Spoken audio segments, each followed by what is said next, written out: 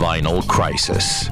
On LA's West Side, a group of avid and devoted vinyl collectors scour the remaining handful of locally owned record shops for the rarest of original vinyl to bring you music you won't hear on any other radio platform.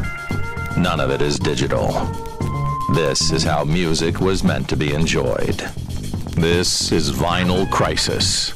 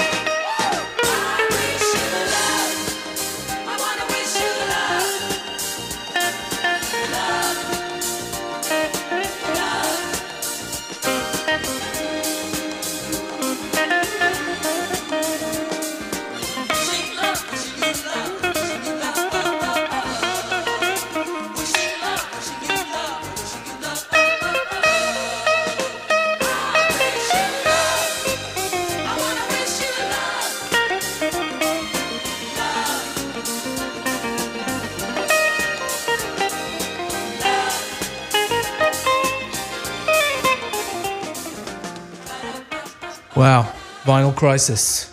What the funk, Vic? What's going on today? How are you? I feel great. What about that jam we just played to introduce our very acclaimed guest in a couple minutes? Just the funkiest thing I've heard in a long time. Yeah, actually. Absolutely. Let me just give you a little bit of insight. This is off of an Ode Records by the one and only David T. Walker. We heard second song, Side A, I Wish You Love. And just to put something in perspective on how great his music is, the people that David has played with his entire career, which we're going to touch base with the man in a couple minutes, is just impeccable. Well, let's get into it. Is David T. Walker there on the phone? Hello. Yes, I am. Wow. How are you today, sir? Thank you for joining us. Thank you, and all is well with me. Well, all is definitely well in our eardrums right now. We've just been listening to the wonderful tune there from the On Love record, We are excited, super excited to talk to you personally. I'm a massive guitar geek, so we're going to get into a little bit of that. And I know you have a wonderful instrument hitting the market very soon. But first of all, tell us a little bit about how your musical world is in 2016. What are you up to these days? Well, I'm kind of quiet, Uh-huh. the way I like it. But I've been to one of my favorite countries, Japan, and performed there just last month. Beautiful. So that was good. Wonderful. And where were you performing at the Budokan or somewhere like that? Well, actually, it was a group put together with Marlena Shaw doing vocals, Chuck Rainey on bass, myself on guitar, Harvey Mason on drums, and Larry Nash on keyboard. So what you're saying is the good times are still rolling. Yes, indeed. Wonderful, wonderful. Some of our favorite musicians. We've had Chuck on the show. I listen to a lot of Marlena Shaw, and of course your good self. And we're going to get right into it. Vic has got another track lined up. Before we hit you with a couple of questions, we're just going to have a little bit more flavor from Mr. David T. Walker on vinyl. Is that okay? Yes. We'll be right back.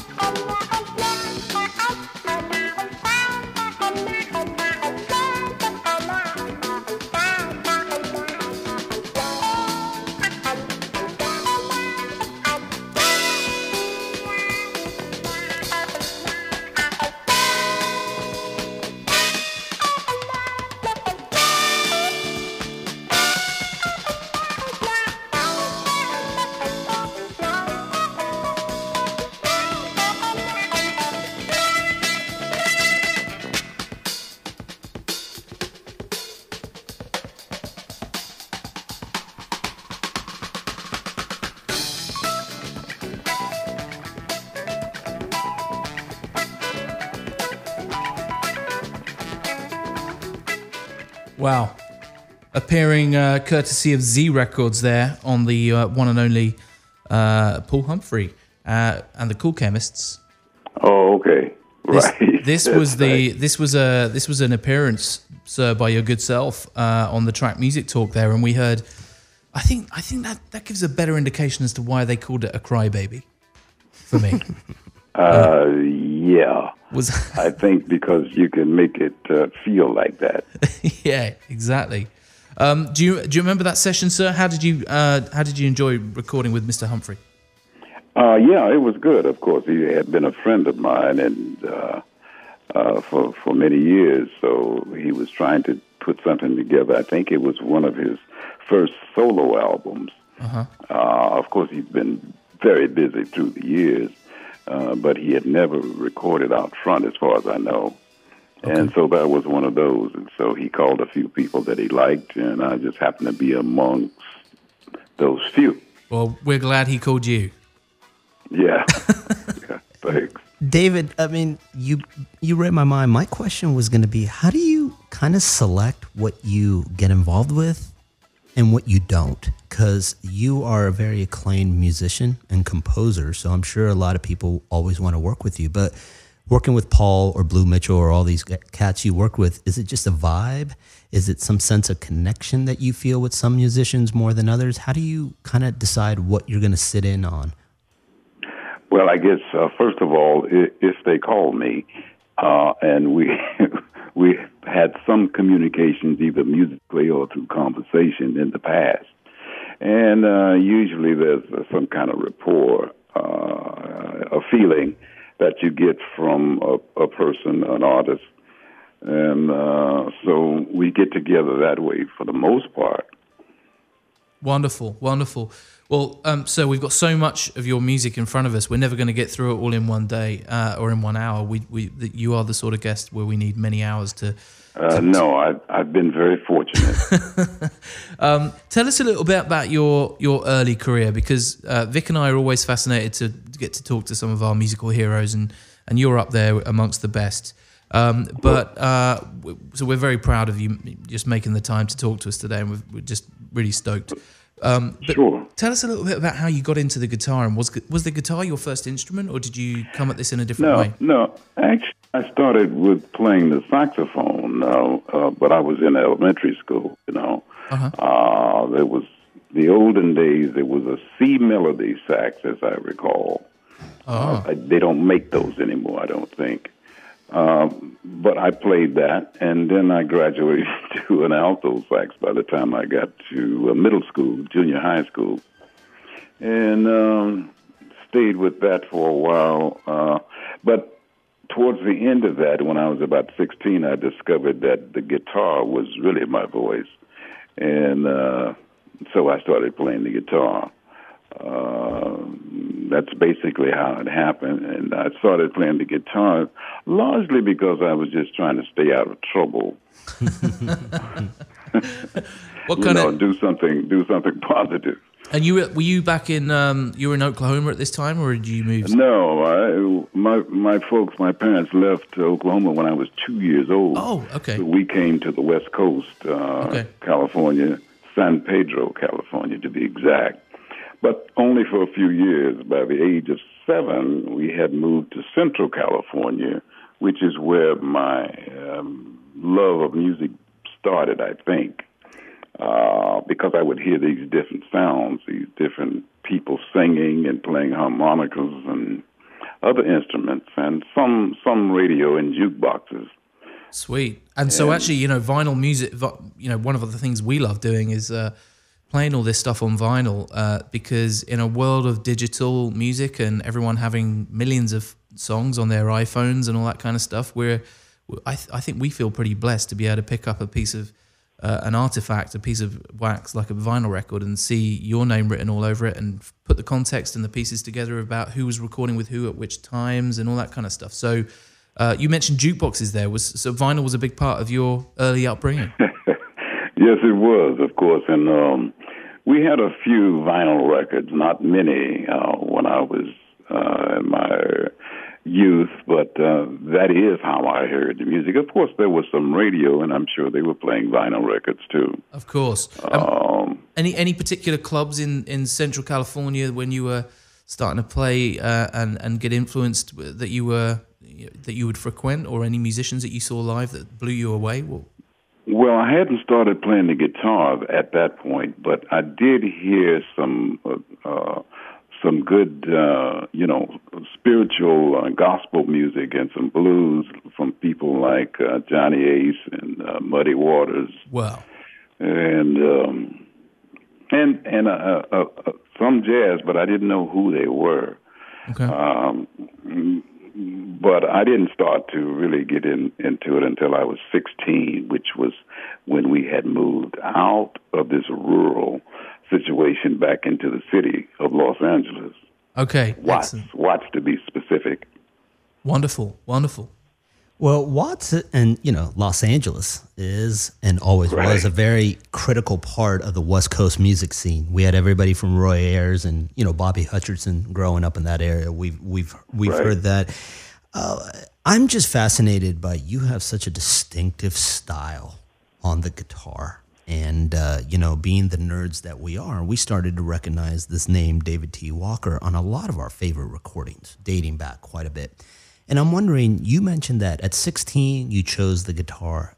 Did you know? That's right. Did you know at that time, sir, that this was it, or did it still take you a little while to grow into the confidence that comes out with your playing? Because it's just impeccable. No, for some reason I knew that was my voice, the guitar, and so I pursued it. I didn't have a guitar, but I borrowed one from here or there, just to get started and to familiarize myself with the guitar, with a gospel church that I would stand outside and listen to, and they had every instrument in this little storefront church that I would stand outside and listen to it. Eventually I went inside because the preacher found me out there, and he knew that I was just there listening to the music.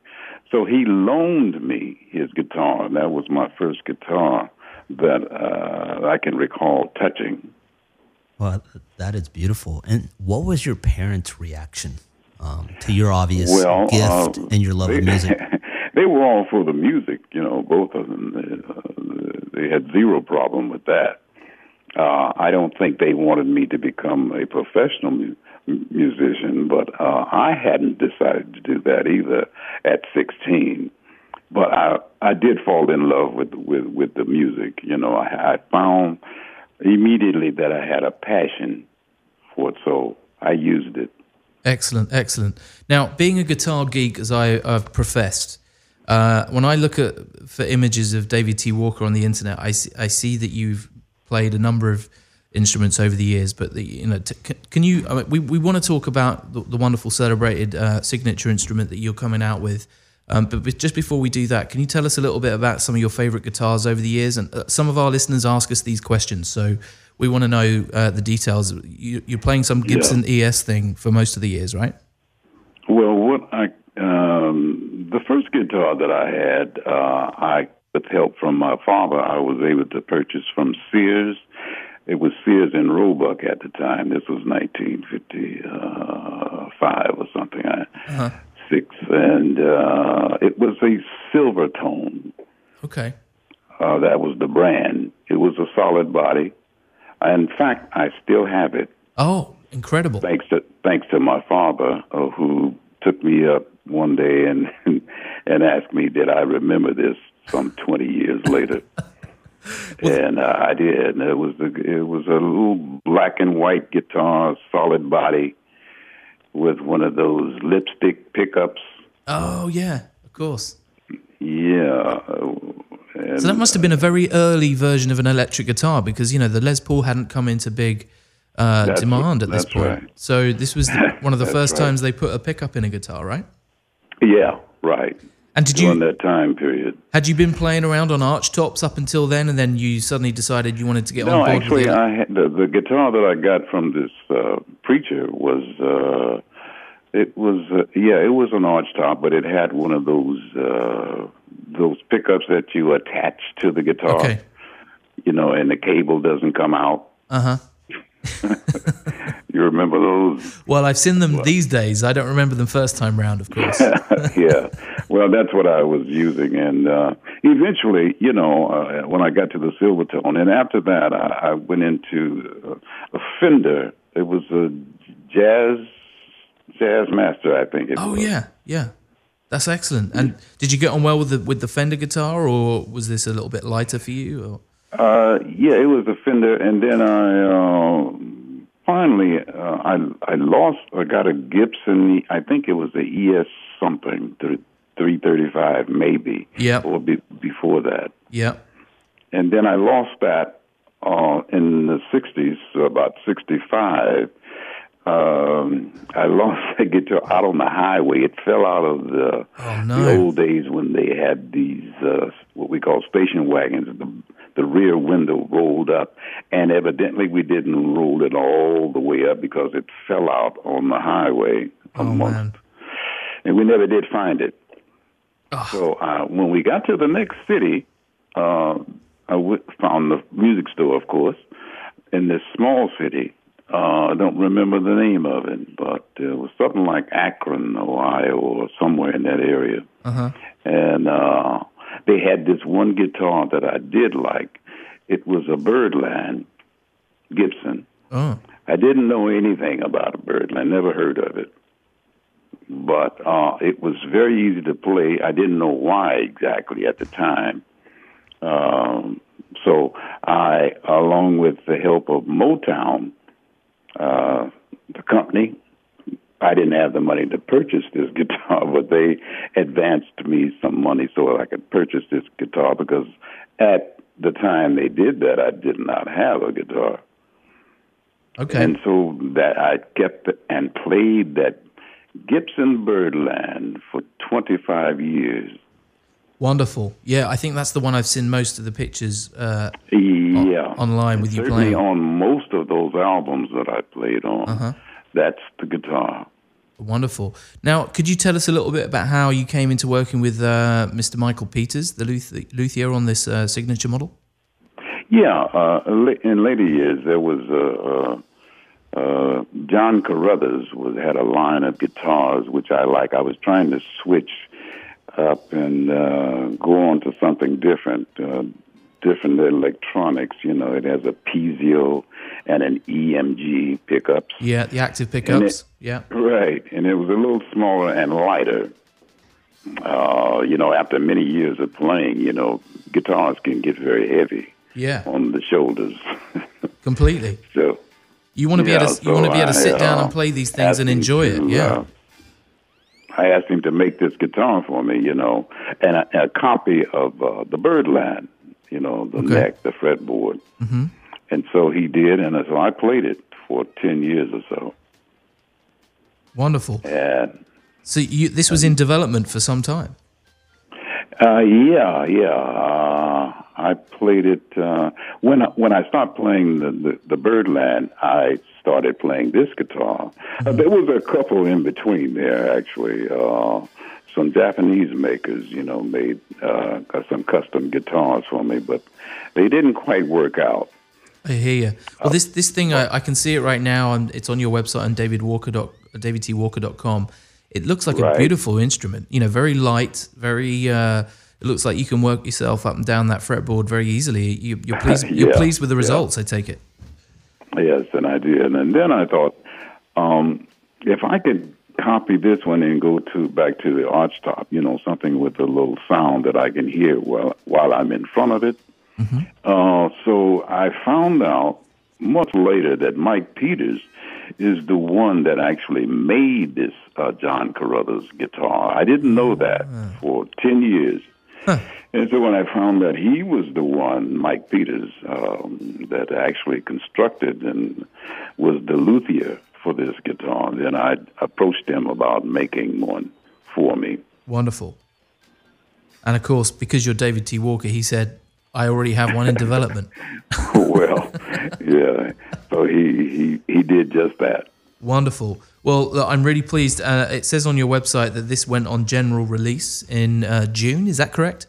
That's correct. Well, I'm going to be certainly heading out to Guitar Center and checking one out very soon. And I encourage any other guitarists listening to the show to do the same thing. Mr. Walker, we're going to just jump straight in with another track. This was with your one of your collaborations with Blue Mitchell. Here it comes. We'll be right back. All right.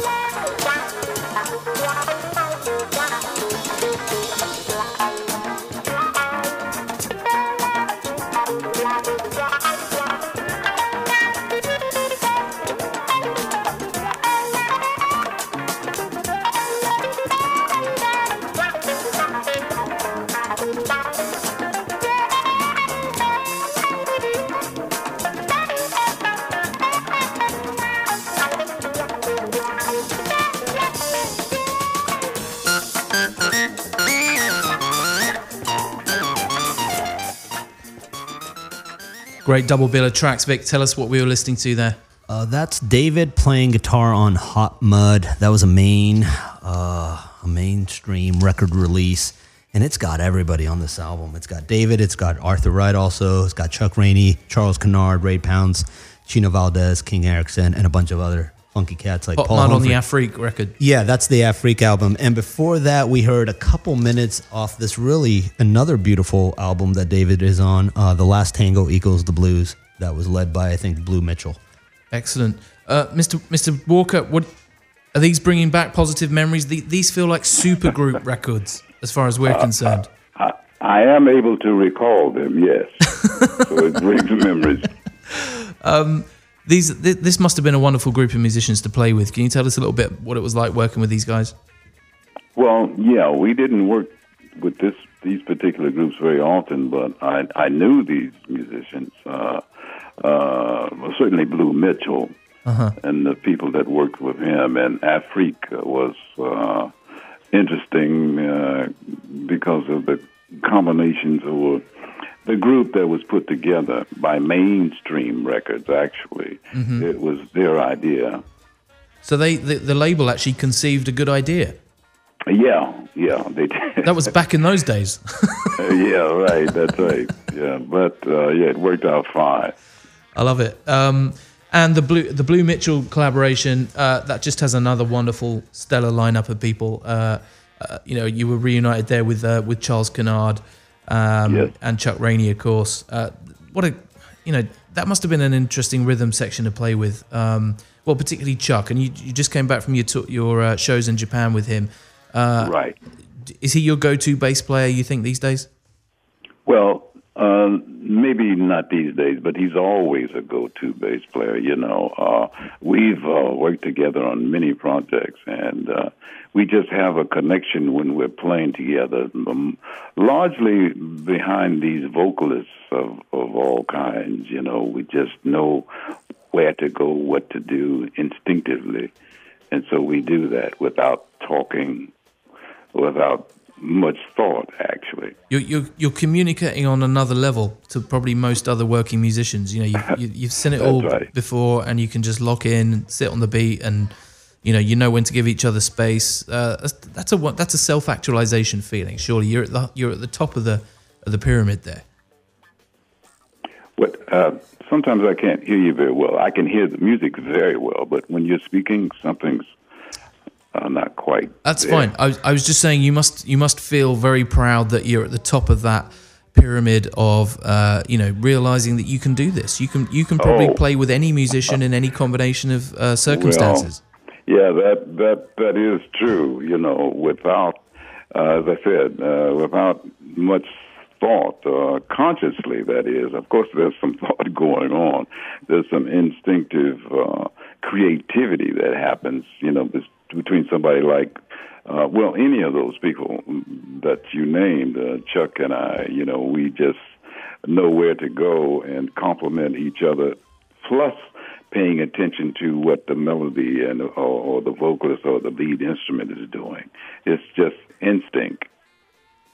Yeah, and it seems like the great musicians such as yourself, they have just a connection on the inner soul that happens whether they're gigging or they're on tour together or they're just getting together to kind of work out some things. And I'm going to put you a little bit on the spot, but I'm wondering if you remember how long it took for you guys to put those two albums together. Because as far as we're concerned, they're two of the best albums ever, and sometimes, they take less time than we think, and sometimes they take more. Do you remember a little bit about those sessions and how they went down? Yeah, I don't think the albums that you're speaking on and playing, they didn't take a lot of time. It was done pretty much, it was certainly done without any rehearsals. Wow. And all those albums were done in the studio, with engineers and everybody ready to go.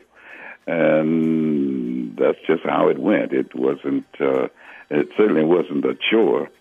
It was just all flowing. So the composition would happen in real time. That was more of an improvised setup, or were there certain characters in the group that had different preconceived ideas? Yeah, that's it. I mean, we just played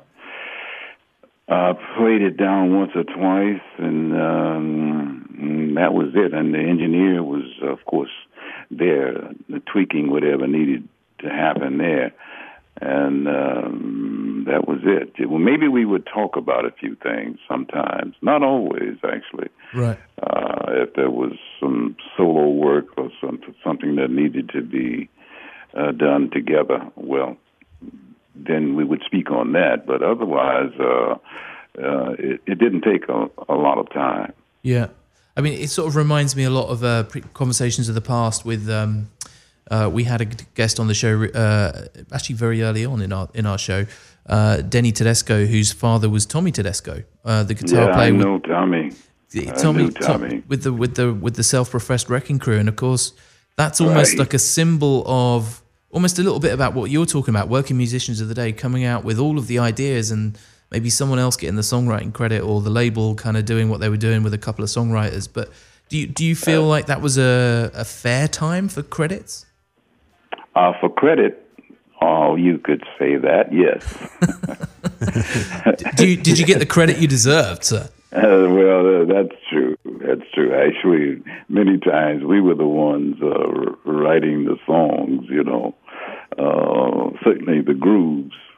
Yeah. And the hooks. But no, there wasn't a lot of credit flowing around or being shared. So speaking of credits and speaking of some of the titans that were lucky enough to record with you and vice versa, I think you also worked with the one and only Donald Byrd on the Street Lady. I'd love to know a little bit again, sir, kind of personal relationship with Donald and how you guys hooked up. Yeah, I knew Donald Byrd and had a lot of respect for him, and his producers are the ones that actually put everything together, Fonts and Mizell, and sometimes Byrd would come in, shall I say, after the fact. Right. But he was there quite often, you know, because he was what it was about. And so we just accented knowing his flavors and worked at it that way. Okay. Well, we're going to hear a little bit of your fine work with Mr. Byrd, and then we're going to come back to your solo work. We'll be right back. Okay. All right.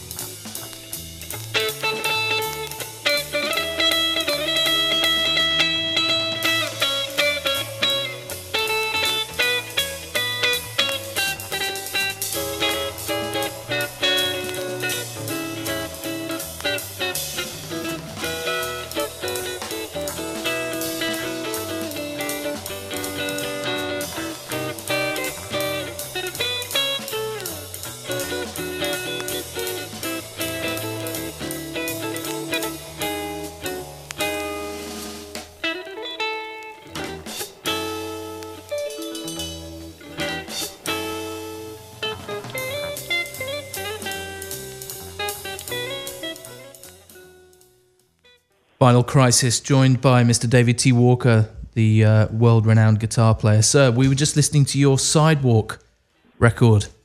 Oh, yeah, the very first one. Yeah, this is just solo album, yes. And that was a beautiful, clearly a tribute to Wes Montgomery. Is that correct? That is correct. And was he It was. I just liked the way he felt about what he played. Well, I like the So way. I thought I would honor that, or try to. Well, you certainly did a great job, but I think you did make it your own as well. It sounded Wes-ish in places, but it was clearly very melodic, and you love your single string runs, and I think we were seeing a lot of your own style there as well, sir. So congratulations. Yeah, by this time my style had developed somewhat, and also it was interesting that I chose to do just a trio. Not much. Well, there was zero sweetening going on there. It was just yourself, Tracy Wright on bass, and Mel Brown on drums. That's right. It was a beautiful record, one for everyone's collection. Now, before thank you. You've been one of our most eloquent and brilliantly articulate guests, and we'd love to spend much more time with you. And I personally would like to talk guitars with you for hours. But we have to ask a couple of questions about some of these big records you've played on, simply because we'll be harangued in the community afterwards if we didn't ask. But you've played with Stevie Wonder and Marvin Gaye. Tell us a little bit about your experience with those two guys. Well, with Stevie, one of the albums I did with him, Inner Visions, I really enjoyed that. Now, we spent a week or 2 weeks just playing around, and we got it done, though. As you know, he would do things like just put the drums down. He would play the drums, and then we would go on from there sometimes. Sometimes we would just eat a lot of food. But anyway, the music was wonderful. I still recall those sessions. Inner Visions. Marvin Gaye was, a person that I have always admired back in the early '60s, and I was fortunate enough to play on one of the albums that I think the most of is the live album. Okay. Marvin Gaye Live. Yeah.